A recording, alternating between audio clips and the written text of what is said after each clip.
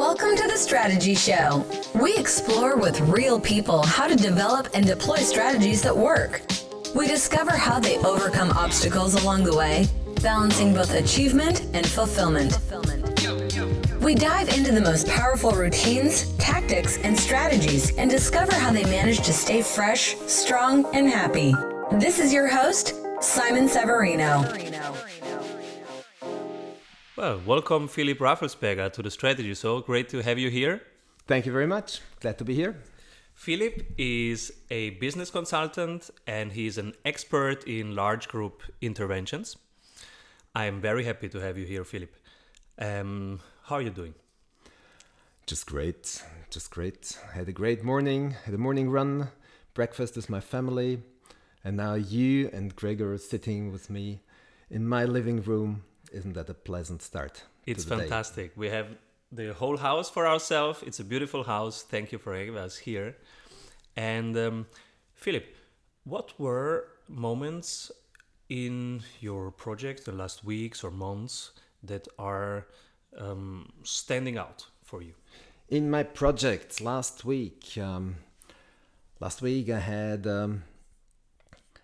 had some meetings with partners of a large pharma company, and they were struggling with some issues that really were very meaningful to them. And so when I got in, they really were stuck in the situation, and I just asked them some very weird questions with no obvious meaning to them, but it helped them a lot to really get out of the situation and to start smiling about themselves again. And so we got the issue solved within minutes. Mm-hmm. And that was very impressive to all of us. Weird questions. Yeah, weird questions. Yeah, I'm an expert in weird questions, I believe. For example? Well, what was the... I would rather... Well, the description of a weird question avoids the question from being weird themselves. So you see, they just must come out of the situation, and they just happen to pass my brains, and then I need to let them out, because if I don't, I get stuck myself, which is unpleasant for everybody again. So is it that you guide yourself by intuition rather than analytical thinking? Well, in those situations, mostly I do. Yeah. If I can't react spontaneously, it's like talking through a filter, and that prevents from really being in my presence.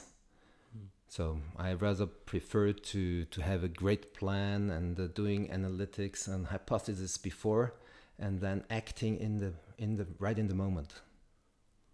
What are typical questions that such teams bring to you? Typical questions in business context.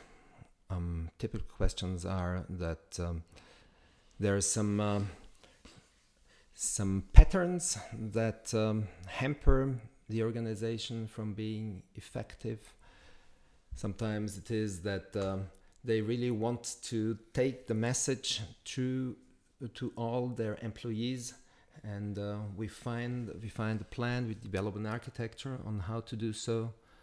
Sometimes, as you mentioned before, large group interventions are a very good tool to do so, and that's why I start making strategies and plans, and in the end to let them all go instantly and react in the very moment. You said strategies and plans. Yep. A question that I always ask is, how do you find the time to make your own strategy and plan during all these operational weekly tasks? Well, I think I'm a lucky guy regarding my profession, because as I'm mostly working in projects, so the situation is a different situation every once in a while, and when getting in contact for the first time with the situation, well, you really need to think it over and over again, and to draw a systemic loop and to do hypothesis and to repeat it and to really focus on strategy and the plan. So by nature, by profession, I'm forced to do strategy every once in a while. Yeah. From project to project. From project to project. Yeah, right. Yeah. And do you have a system to decide which project you take or do not take, or how many? There is not really a strategy, but I know that the degree of freedom I have is very important to me. So I really consider it to be a privilege that I can choose which topic I want to deal with which clients I would like to choose, and which partners I would like to invite in the project. So that's the freedom that really I'm willing to pay a lot for, and because it reduces my possibilities as being an entrepreneur and to earn much more money than I do, for example. But I really find those 3 degrees of freedom very sacred to me. So I'm prepared to stick to them. Sounds like you enjoy a lot what you do. Yes, I do. Yeah. And I'm really impressed. You are one of the very small percentage of the population of this world that I know that is always happy and kind of satisfied with her work, with his work. How do you do that? Well, funny hearing you saying that, because I consider myself to be sometimes enjoying a melancholic kind of spirit in myself as well. Yes, but I think it's right, exactly that kind of freedom that I allow myself to do with my life, that makes me feel that wherever I am and whatever I'm doing is right the thing that I chose to do. So whether I like it or I don't, it has been my own choice, and so I can easily accept it. Could it be that people who would be melancholic by nature develop strategies, tools to get out of that, and that they seem to be much happier than others? Well, it's a question of whether they only seem to be or whether they are much happier than others. But I'm fully convinced that my profession is just an outcome of a long-term self-therapy. Of course, yeah. I think that's maybe one of the issues that really make you become great in your profession. Yeah.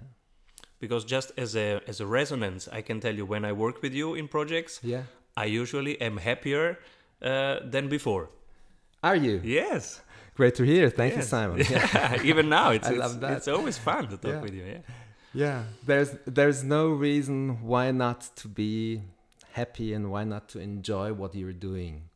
And if it gets boring, we are up to change. So. What about momentum and boringness in cooperation, and how does that play together with large group intervention? Is one part of doing large groups motivating or entertaining or pushing, or what is it that you do when you do large groups? Well, I think the secret is not to be too strict in your philosophy when approaching to people, small group, large groups, whatever it takes. And I personally know quite a few of colleagues who really want to take large groups seriously to the very end, and to strictly be connected to the content, and really avoiding any kind of animation of Club Mediterranee in a large group. And I don't think so. Okay, I think that a bit of fun, even if it is animating or inspiring people in a very directive way, can be a trigger, can be helpful to allow other moments to get out of the situation. So I don't put so much energy into this animation, but sometimes it needs a little kick, and then I'm prepared to give that energy for getting the people, getting the crowd over the wave, to allow them to surf for themselves. And these little inspiring moments are a trigger to make a large group intervention fly. Can you tell for listeners who maybe don't know large interventions that well, kind of one such moment? How does that look like? It's one of those moments. Well, I like to do some kind of warm-up activities, and I call them WUPL, because WUP is the acronymus of warm-up, and ERL is the Austrian kind of putting it a little more with a smile. And those WUPL are some kind of joint activities with some physical exercise, very brief, no reflection needed afterwards, but certainly with a big smile on all faces. And if you just grab that moment and put it into the next content-wise activity, people keep their smile for the next little workshop session. I love it. So you start with the body, with the emotion, and you prepare for the wave, and that's basically one part of the work. And then there is this other part, which is the content and problem solution, but you want them to be in the perfect state in order to grab problems. Yeah, and it all fits, it all melts into each other. So it's not that we have a 5 minute exercise and then a 20 minutes workshop session. It's kind of I like the metaphor of surfing waves, because you need to get the feeling for the waves and how they behave. You can't control waves, never, you can, but you can study them, you can read the matrix of the waves, and if you're able to surf these waves, it provides you with a lot of fun and a lot of efficiency too. Controlling waves. How much is a large group of people, let's say, possible to be controlled, steered, and how much is it just flow and reverberation or resonance? Well, you only can steer large groups with impulses. So it's kind of moderation, setting impulses, giving some slight influence to the groups, and then checking how they react, and accordingly provide your next intervention. Do you work with sounds? Of course I do, yeah. Which ones? How?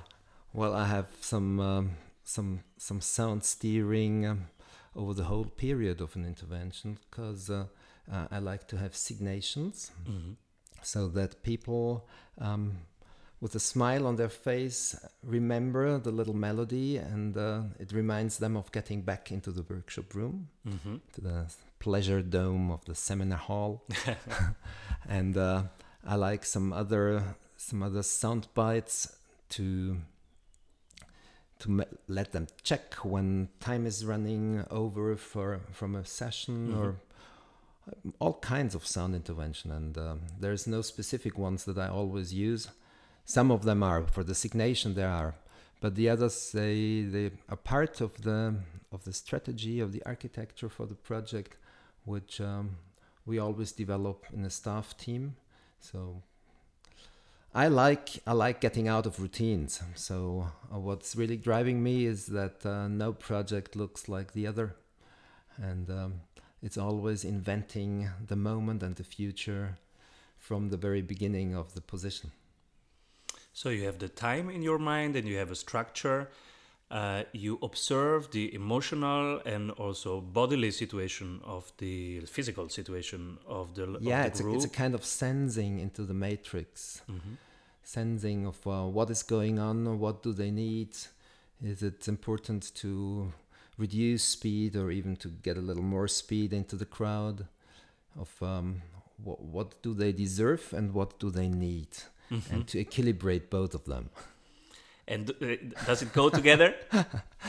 Yeah, if it goes together, it really there is a kind of flash to That's the where the audience. magic happens. Yeah, that's where the magic happens. True.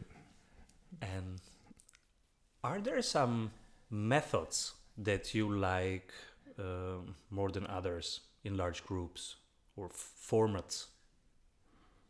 Yeah, what I really do like is to focus on experimental learning whenever possible. So to help people instead of discussing theoretically over a topic, to allow them to step into an acting mode, into doing something, into describing it with active performances, with constructions of something, and building canvases, drawing something. So people getting in action and reflecting on what they have been doing allows them sometimes to get out of their comfort zones and to just gather positive insights about what they wanted to establish before. You are a very experienced consultant and you are long in business. What would you say to people who want to begin in this field, and especially in large group interventions? What are kind of typical couple of beginners' mistakes that they could avoid? Beginners' mistakes. Sometimes it's a good thing if you just get yourself into the cold water and widely out of your personal comfort zone in a situation where you just have to deal with what is there, and you haven't had the time to make a good plan before, because then you need to react spontaneously, and either you drown or you survive. And if you survive, you've learned a lot. So that would be one of my advices. Just be fearless and get out and try. The other one is probably to really let go most of the content side while standing in front of the crowd, and really focusing on what is going on with yourself and what is going on with the audience. So in my mind, it's a triangle of content, yourself, and the audience. And you need to equilibrate all three aspects. And what I've observed is that many people really make the mistake on focusing too much on the content, on what they want to say, and not how and why and how it is perceived. So letting go this content side and the preparation, after you've done a lot of preparation, of course, having had a good plan, and then letting go and being in presence in the very moment might be a very helpful advice. Are there one or two books about large groups that you can recommend? About large groups, I myself have written a few articles lately, but about large groups, I can't think of any book where you could study that out. Yeah, I rather prefer to recommend books from Paul Watzlawick, for example, whom I admire very much, and I know all his books, and I really think they are a good school of living, and living in straight contact with yourself, and allowing yourself to smile about yourself, and so enlarge your personality. Which one in particular? I love Pursuit of Unhappiness. Pursuit of Unhappiness. Yeah. What is it about? It's about on how to really get unhappy on purpose. And well, I gave it to so many people. I gave it to all of my family. It's like a kind of personal little Bible. Of really, if you haven't studied this book, it's very difficult to get clear with me. Is it the one where the story is with his neighbor and he wants to borrow The a hammer hammer? story, The hammer course. story. The hammer story is in Can you there. tell that? The little hammer story. Yeah. Well, it just deals about the relationship between two neighbors, maybe an unestablished relationship, and one the main actor is thinking of borrowing a hammer from his neighbor, and without ever getting in contact with his neighbor, he just accomplishes stories in his brains that make him very, very, very sad and very angry with his neighbor. And in a very annoyed motion act, he just gets out and gets the neighbor out of his apartment and cries at him, "Well, why don't you keep your hammer if you don't want to borrow it to me?" And the poor neighbor doesn't even have a glimpse of how it came to that situation. It all happened in his head. Yeah, it all happens in your head, and you construct your reality. It's kind of constructionism theory, which is the basis of all books of Václavic. You're constructing your reality just in your own brains. Does this also happen in large groups?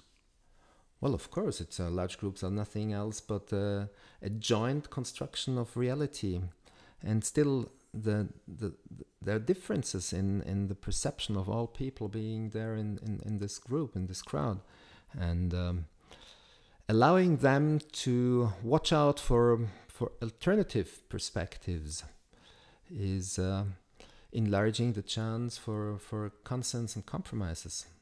So that's what it's all about, to strive for a joint perspection. What is it that you like so much about large groups?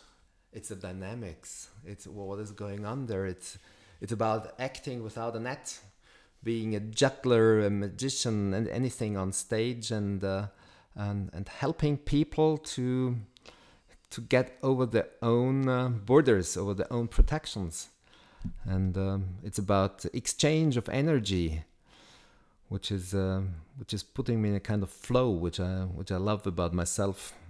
It's about having an open heart and a twinkle in the eye at the same time. As a mentor of myself, Frank Farrelly said once, he's the inventor of the provocative therapy. Mm-hmm. Which is not a provocative therapy. Yeah, it's a provocative therapy, but it's not provocant. Yeah, what's the difference?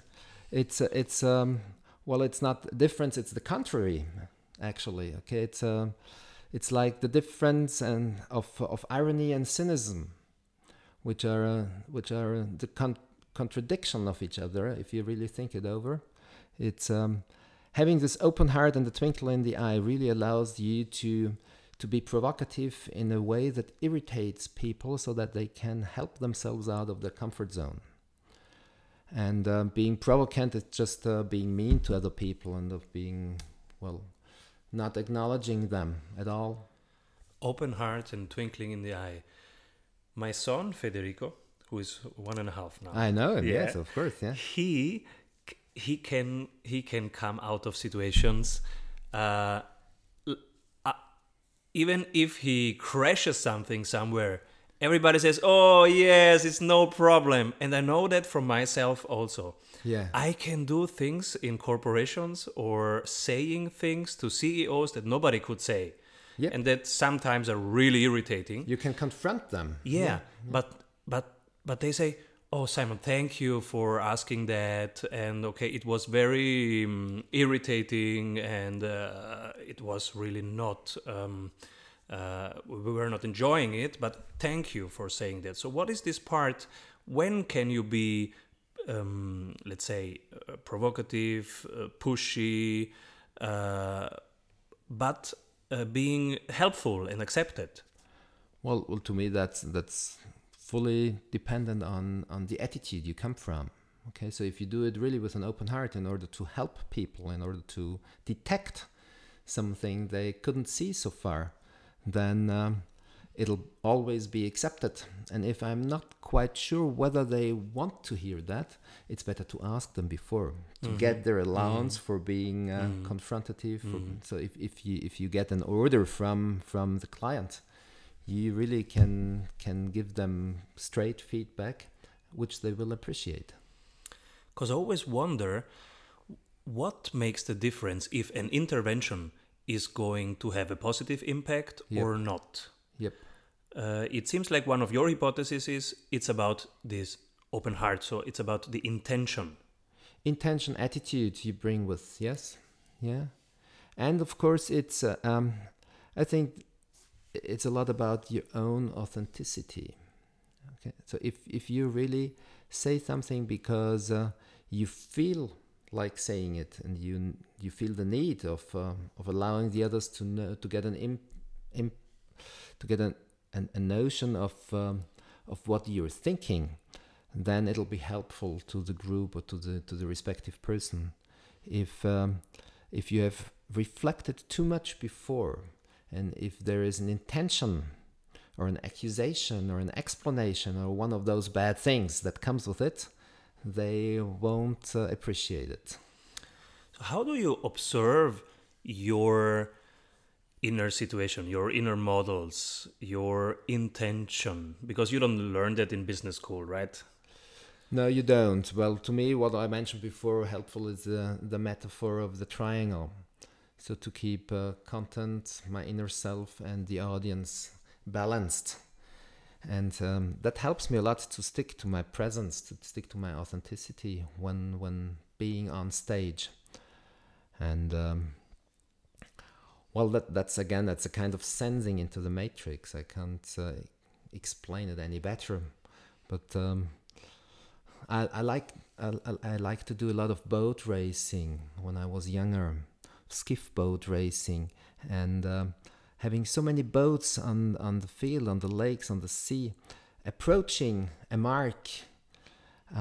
There you can't really have a plan or some strategy on how to get around the mark.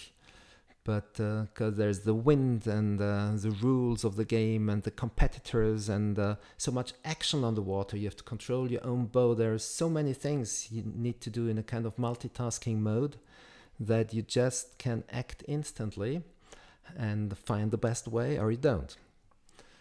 That's what makes it fun to me.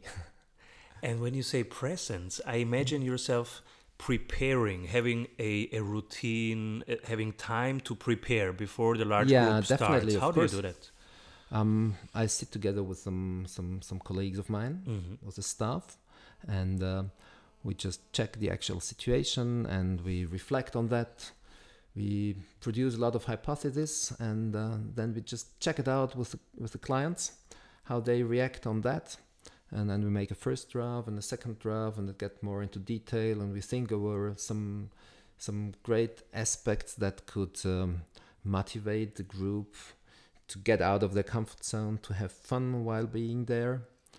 We compare it with the goals of the meeting, of the full strategy, of the goals of the client, and then we start preparing the group. And I think the larger the group, the more thinking of it in before it needs.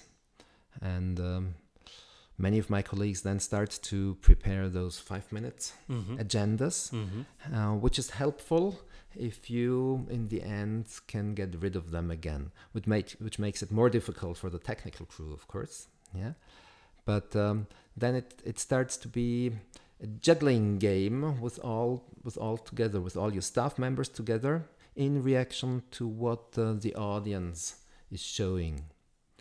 So that's the preparation we do, and we just have a few set points, and we very carefully check about the environment where these large group interventions take place, and then the race is on. When the spotlight starts, the race is on.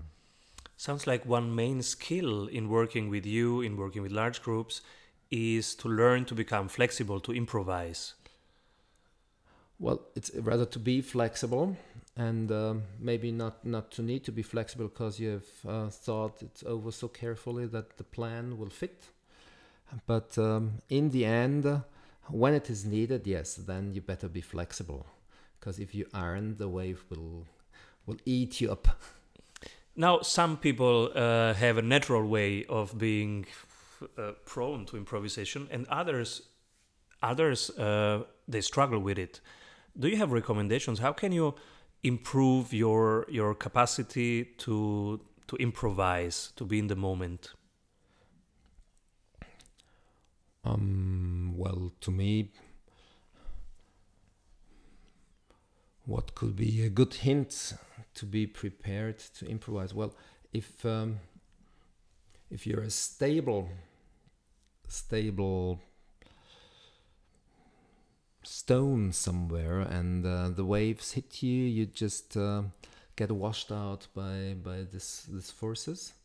Whether if you are a kind of flexible rubber boat, maybe you just get swapped over, maybe, but then you can enter again and go back to the start, or just take the situation as it is.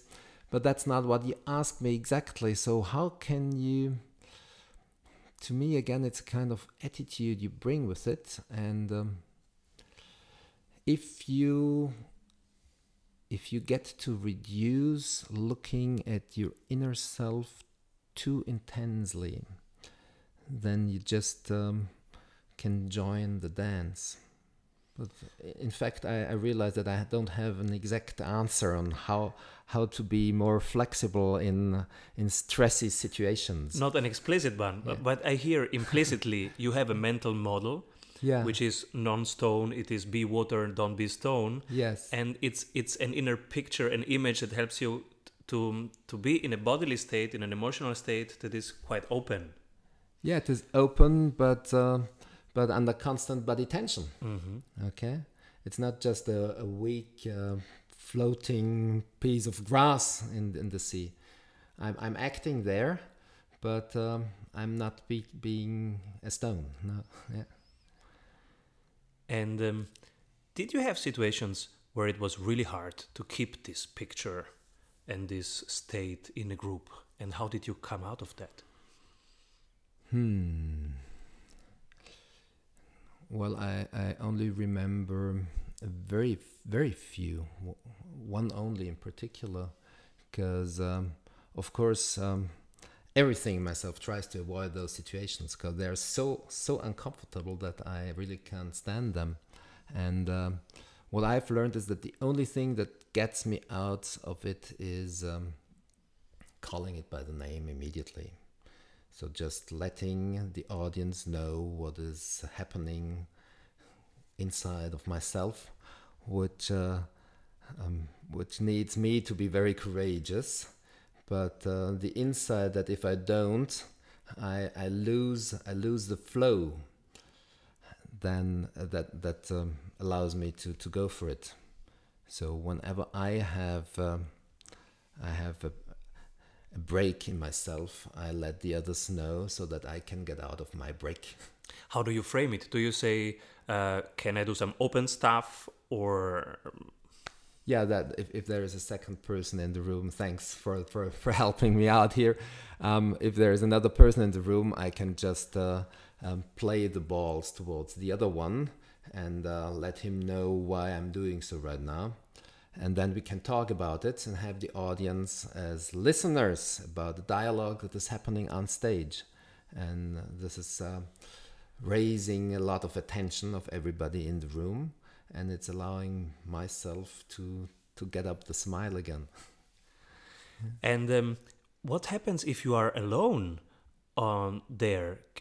Can you do the same thing with yourself, or how do you? Well, then I manage get that? into the dialogue with the audience, or with some participants of the audience, and I just talk to them of what is happening right now, what I'm sensing, and what hypothesis just raise in my brains, and what could be possible interventions. And having the whole group listening to that little dialogue with some people, or with just one person maybe, I can easily swap onto the flow again, and then, for example, have the audience decide on which way to proceed with the class. Is there a question that you were expecting from us and I forgot to ask? No. I hope you have asked everything you want to know, Simon. Thanks for being part of the Strategy Show. And you, our dear listeners, will find the resources we mentioned as always in the show notes, as well as on strategysprints.com. If you want to help others find this show, feel free to leave a comment on iTunes and recommend us in your social networks. Keep rocking. Happy day, Simon.